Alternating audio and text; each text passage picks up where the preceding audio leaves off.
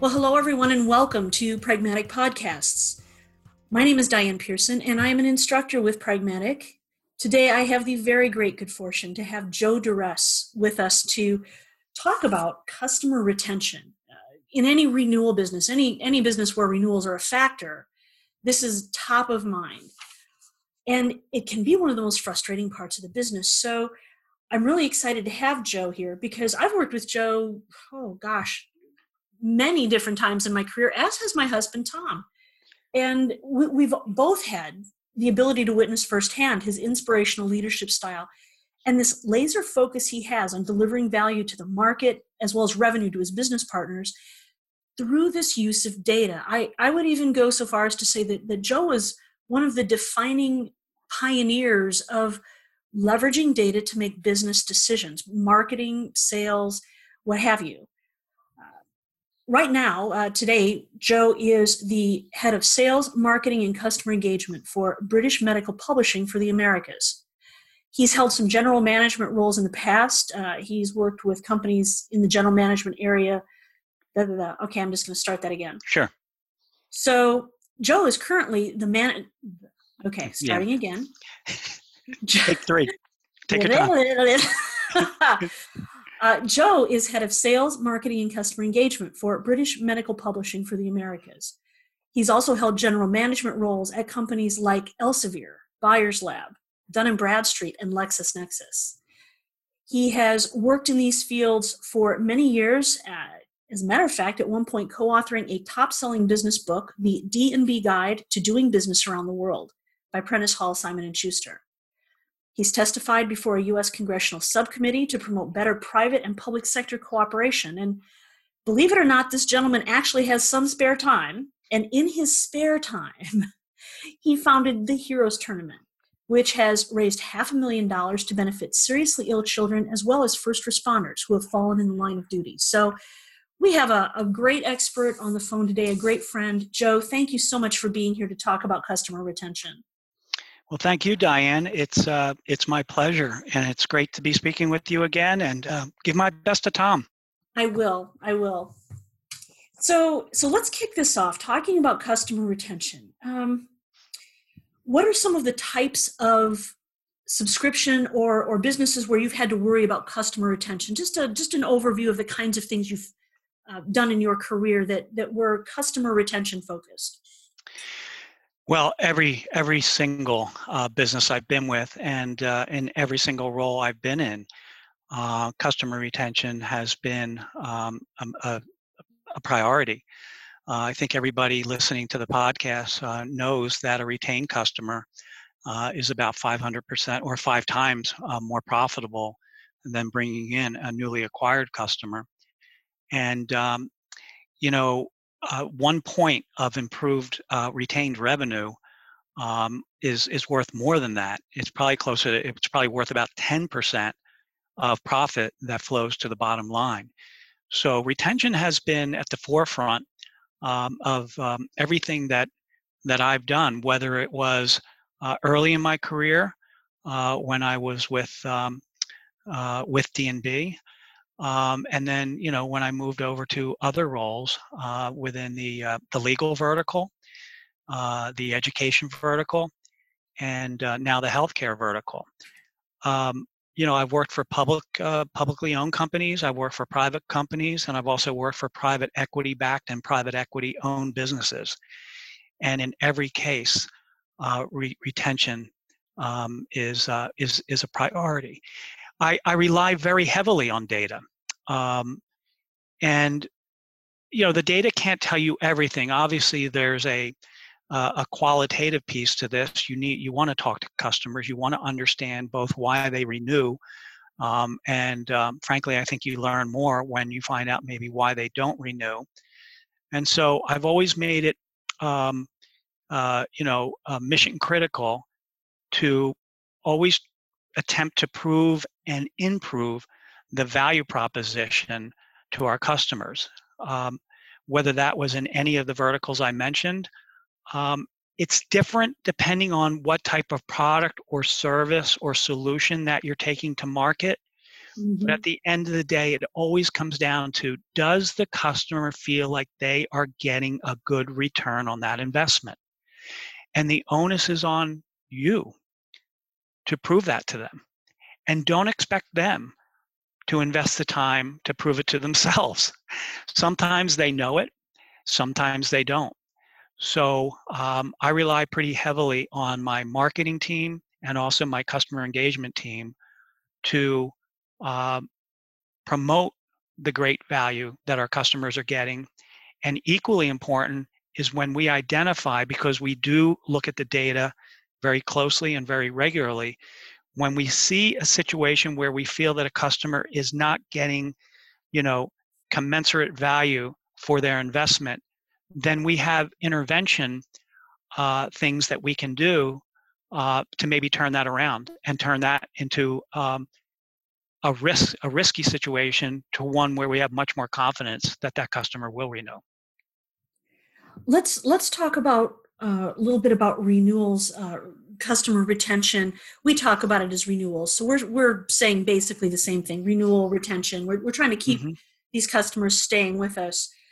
Is there a critical time in the relationship with a customer, or a pattern that you've seen where you would say that the customer retention could be made or broken?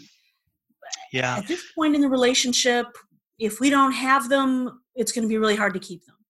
yeah. So again, it's curiosity, trying to understand where is that point where you may lose a customer. And without the data, all you're really doing is guessing. Um, so, a few years back, I wanted to take a look at attrition rates from customers that were first-year customers, second-year customers, three-year customers, and on and on and on and on. And I think a lot of us know this. If you can keep a customer for about 3 years, there's a very good chance that you'll keep them long-term, maybe potentially for the next 10 years or more. And therein is where you get that lifetime value. Um, Perhaps not surprisingly, but earlier in my career, it was surprising and really eye-opening to me, is where your first-year customers, I have found, are at the highest risk. There's lots Hmm. of reasons for that. Some customers may have unusually high expectations in terms of how much value they're going to get in a single year. It's like a lot of things. It takes some time, perhaps, for that value to, sort of build over time. But I'm going to give you an actual case study. I won't name the business Okay. or the product, but it was in the legal vertical. And this particular business was growing at a very, very robust level. It was in the client development area. We helped law firms find clients. And it was at a time when we were making the transformation from print to web. And the business I was with at that time, I led a division in the small law area. And we were growing the business at more than 25% growth rate year over year early on. And we That's were bringing, something. yeah, and we were able to maintain that over a 4 to 5 year time horizon. But here's what's interesting: we were bringing in some years, up to 6,000 new customers a year, and those 6,000 customers on an average contract value was in the $2,500 to $3,000 range, maybe a little bit more. But on an annual basis, we were bringing in anywhere from, let's say, $17 million to $21 million a year in new business. But when we started looking at the second year retention rate, the retained revenue rate, we were all shocked to see that it was only at about a 51, 52% range. Wow. Meanwhile, the business as a whole, and we had over 40,000 customers in total, the overall business had a retained revenue rate closer to 90%.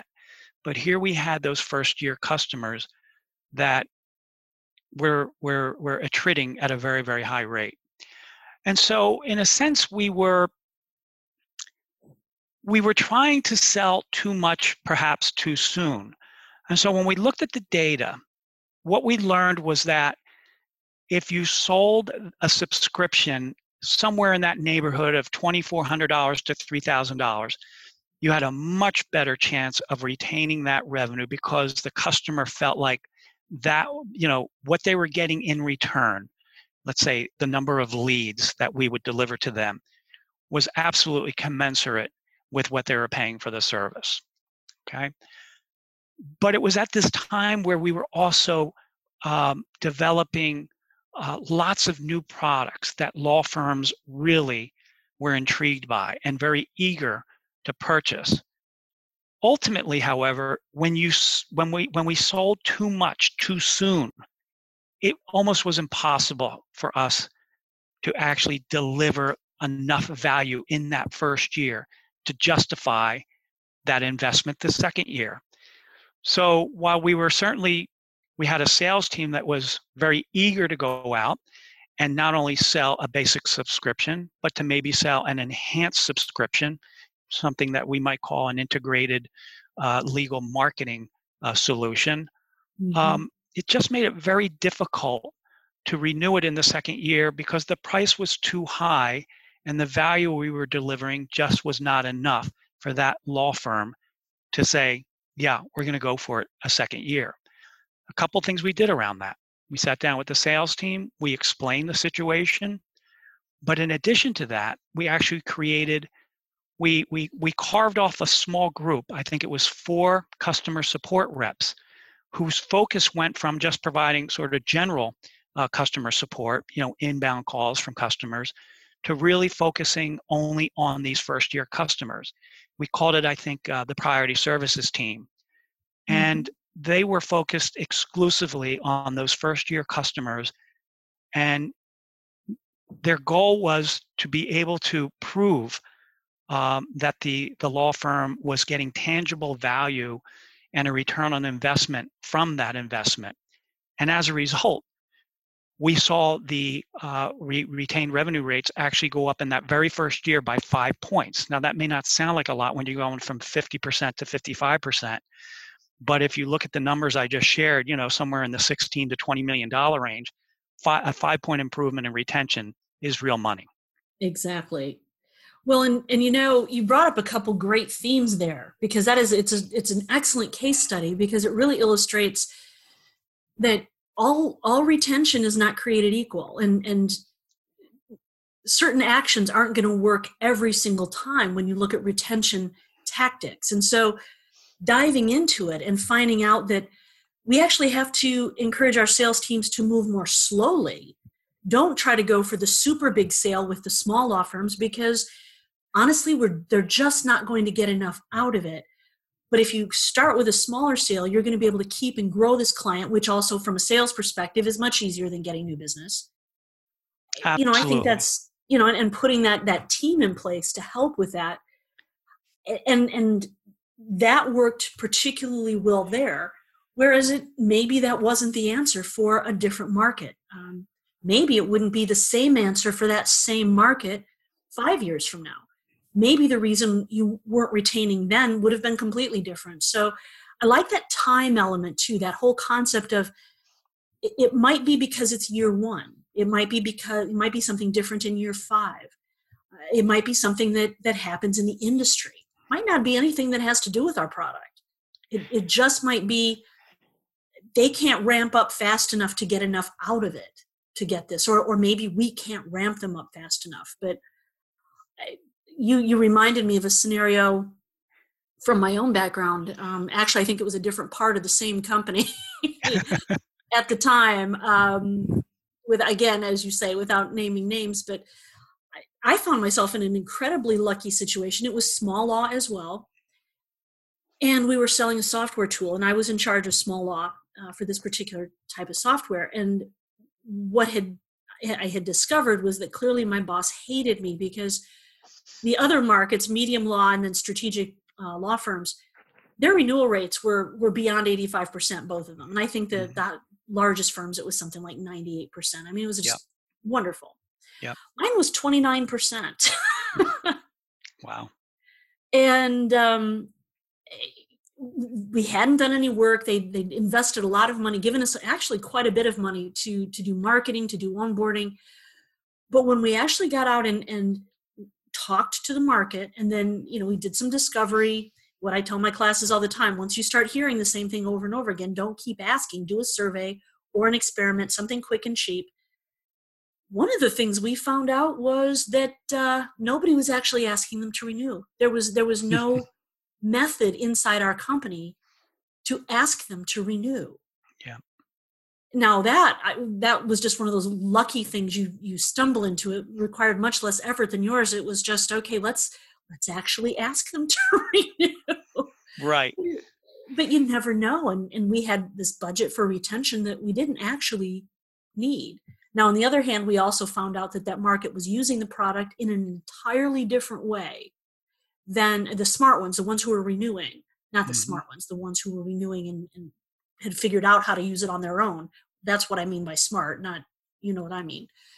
But they had figured out a way to use this thing that was providing them tremendous value. And all we had to do at that point was replicate that value message, get a few case studies, and we were able to shore up those renewals even farther. It became much more like the rest of the business. But it's interesting to hear the different reasons why maybe the very same law firm would or would not renew in one case with one type of product and not another. One size does not fit all here, does it?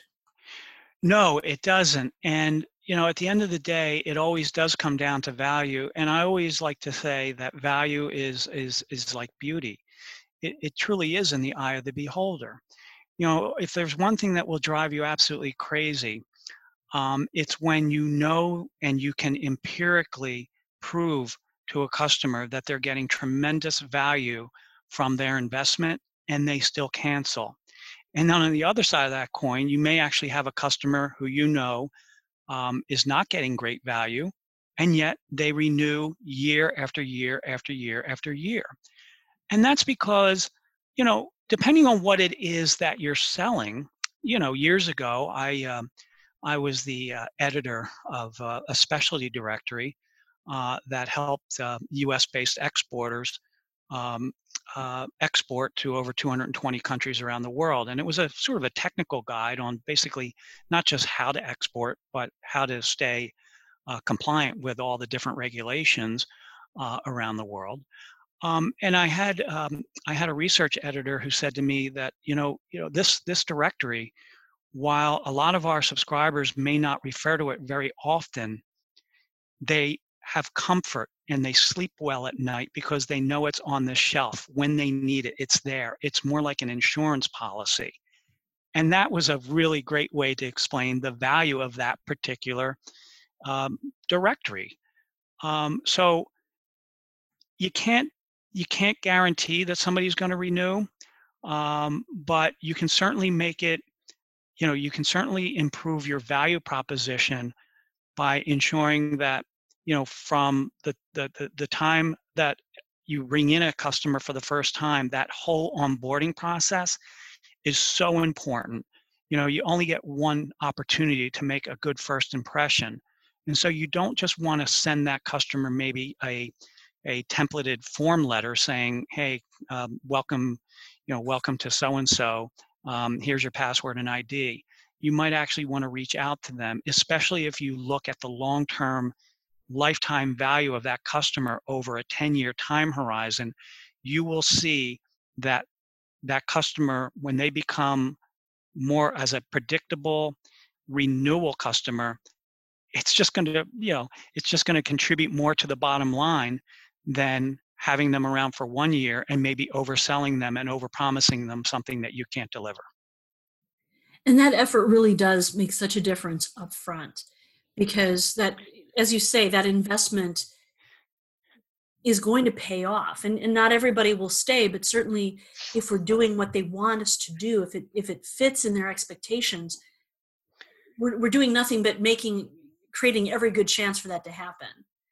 Yeah. And I also really like the point you made about the export directory, because it's not always the direct or what we perceive as the direct value of the product that's necessarily going to keep people coming back. Sometimes, yes, I know there's value in the product. I appreciate the value, but there's value in other things, like the security of having it on the shelf. Even if I pull it off the shelf physically or virtually, if I do that once every 3 years, I don't care because it's right there. I have it. It's worth it.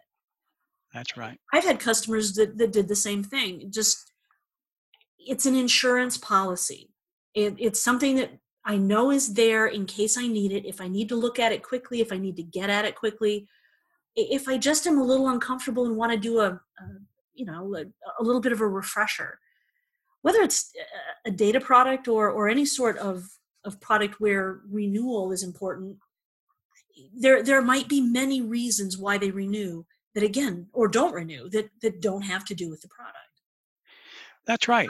And, when you look at revenue streams in most businesses, regardless of what industry they're in or whether they're large or small, it's really that retained revenue that is really what is going to keep that business going. And it's certainly, as I said earlier, retained revenue, it's more predictable, it's certainly more durable, and it's certainly more profitable. So we, in my current position, we invest considerably in outreach to our customers. I actually created a new position back in 2015. It didn't exist anywhere in the company at the time. And it's just called a customer engagement manager. And, the person that I hired was just perfect for this role. He truly wants to delight customers, and he loves meeting with them, whether it's face-to-face in their particular workplace, which in many cases is academic institutions or healthcare institutions like hospitals or clinics. And what we just want to do is keep our customers engaged. We've actually created a quarterly newsletter that our marketing team works with our customer engagement team on producing. It's not a sales vehicle. We're not promoting product. We're just reaching out to customers. We do interviews with medical librarians, because most of our decision makers and those that have the purchasing authority in these institutions are medical librarians. So we do interviews with medical librarians, and the other librarians love to hear what some of their counterparts are doing in different parts of the country. So when I made the decision to bring this customer engagement manager role into the organization, it's interesting. Our retained revenue rates at that time were about 94%. They weren't bad at all. They were quite good. Yeah, that's fabulous. But I knew from previous roles that I had in medical publishing that we could probably improve that a little bit. And so I set a target of just 2 points of improvement, not in the first year, but maybe by the second year, I thought we could actually improve that retained revenue rate by 2 points.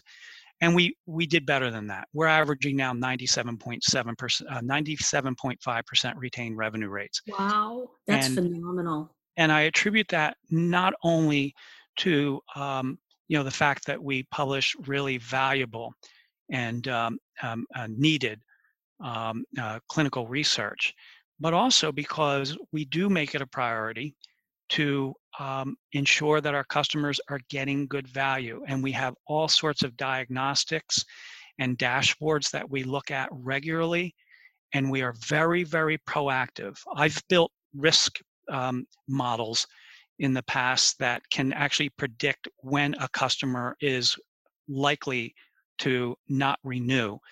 And the key is not to wait until about 90 days before that renewal date.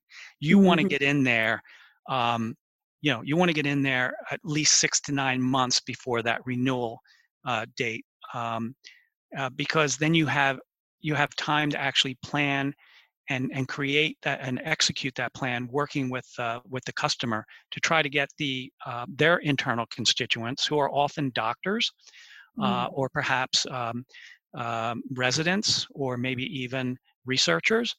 And so it works, but it does start with a philosophy of, we don't just want to satisfy customers, we want to delight our customers, and we are constantly proving and improving the value proposition. And so a couple really good things in there. And we are talking with Joe DeRest today. He's the head of sales, marketing, and customer engagement for British Medical Publishing of the Americas. And Joe, what I heard there were a couple things. One of them is just that ongoing commitment to delivering real value and understanding what that means to the market. What does real value mean to them? Maybe it is a customer engagement manager. We used to have a story in our class about a client who implemented customer engagement and how it turned their business around too. Like you said, it's not a one size fits all, but that whole idea of what's meaningful to them, I think, is really important. And also, you mentioned that you can't wait until the last minute to worry about retention. And I like the fact you mentioned building models that not only indicated likelihood of drop or customers at risk in that 60 to 90 day period where salespeople start picking up the mantle of thinking, what are we going to do client by client, but also this 6 months, 9 months before the renewal is going to happen, trying to look for signals in the data there that say, yeah, you know what, there's some sort of data here that indicates they could be at risk, and you have time to fix it. Whereas, yeah, if you just call them 60 days out, probably what they're going to say is, I'm not renewing because the only time I hear from you is when you want to renew. Exactly. And, I've obviously experienced this more often than I'd like to remember with some sales reps who would do exactly that. They would contact their customer 30 to 60 days before the renewal date, and the customer would say, well, I'm not going to renew. And then when you ask why, they will say, because I'm just not getting the usage that I expected. I'm not getting the value that I expected. It's too late by that point. It's absolutely too late. And then the sales rep would, blame it on lack of value. But the reality is it was lack of engagement on the part of the account manager. Mm-hmm. And, it's, we expect a lot from our sales teams. They generally have so many accounts, and I know from personal experience, as you've led so many sales teams, that they can't always call ahead. And so maybe we do need to add resources like a customer engagement manager, or at least share with the reps the implications of waiting too long, that you've got to at least get a couple calls in there somewhere to make sure they understand that you're available to answer questions if they have them. Some people don't have any questions, or don't they're okay without the interaction, but no matter what, people like to know that you're checking in and just making sure that things are okay. Well, that's exactly right. And I can't emphasize enough how important it is from the onboarding of a new customer. And this goes beyond, depending on what you're bringing to market, whether it's a software product or any type of product. This goes beyond just, the training. This is all about monitoring that customer's usage throughout the year. And when training is necessary, absolutely provide that type of training. But it's also working with your marketing partners who can actually develop any number of different campaigns that provide support to increase that usage. Sometimes in our business, these medical librarians, they have very important roles within whether it's academic or a med school or a hospital, very important roles. They are really a central repository for all this clinical research. And you can imagine how important that is right now with the coronavirus pandemic. Yeah, absolutely. So what our marketing team will do is actually create campaigns that the medical librarian then can deploy internally to just remind everyone of these really valuable medical journals that are available online through the institution's library or from an internal portal. So we're actually partnering with the customer to try to socialize the benefits of all these assets, these different journals, and this critical information. Well, and I think that's a great point too, because there is often, and particularly in the journal business, uh, but often in many businesses, there's a real difference between the buyer and the user, and the buyer needs to make sure that the user is getting value out of it. That's And exactly right. so your librarian, while they're certainly a user, they're almost more like an administrator, and you've got all these other people who could or should be using the product, but there's awareness on that end too. You've got this complex value chain, as well as, not to mention, the people who are also then contributing to the journals and keeping the reputation of the journal up. It's a very complex value chain to keep renewals going in, and it really does take that team effort to make sure that not only are you interacting with the buyer, the librarian, the administrator, but also then making sure they can interact with their users to drive and deliver that value. That's exactly right. Well, Joe, this has been a great discussion of customer retention and just a great perspective. Also a bit of a walk down memory lane, because some of those things you were talking about, I remember the good times and I remember the not so good times. Yeah, well, the good news is as we get a little older, we start forgetting the bad times and we just remember the good times. That's right. And I think that's the best way to go, because we've learned the lessons, we've absorbed the lessons. Let's just forget the rest of it, because honestly, there's so much there. I think this was just great. So thank you very much for being here today on the Pragmatic Institute podcast. This is Diane Pearson, and I hope everyone has a great day.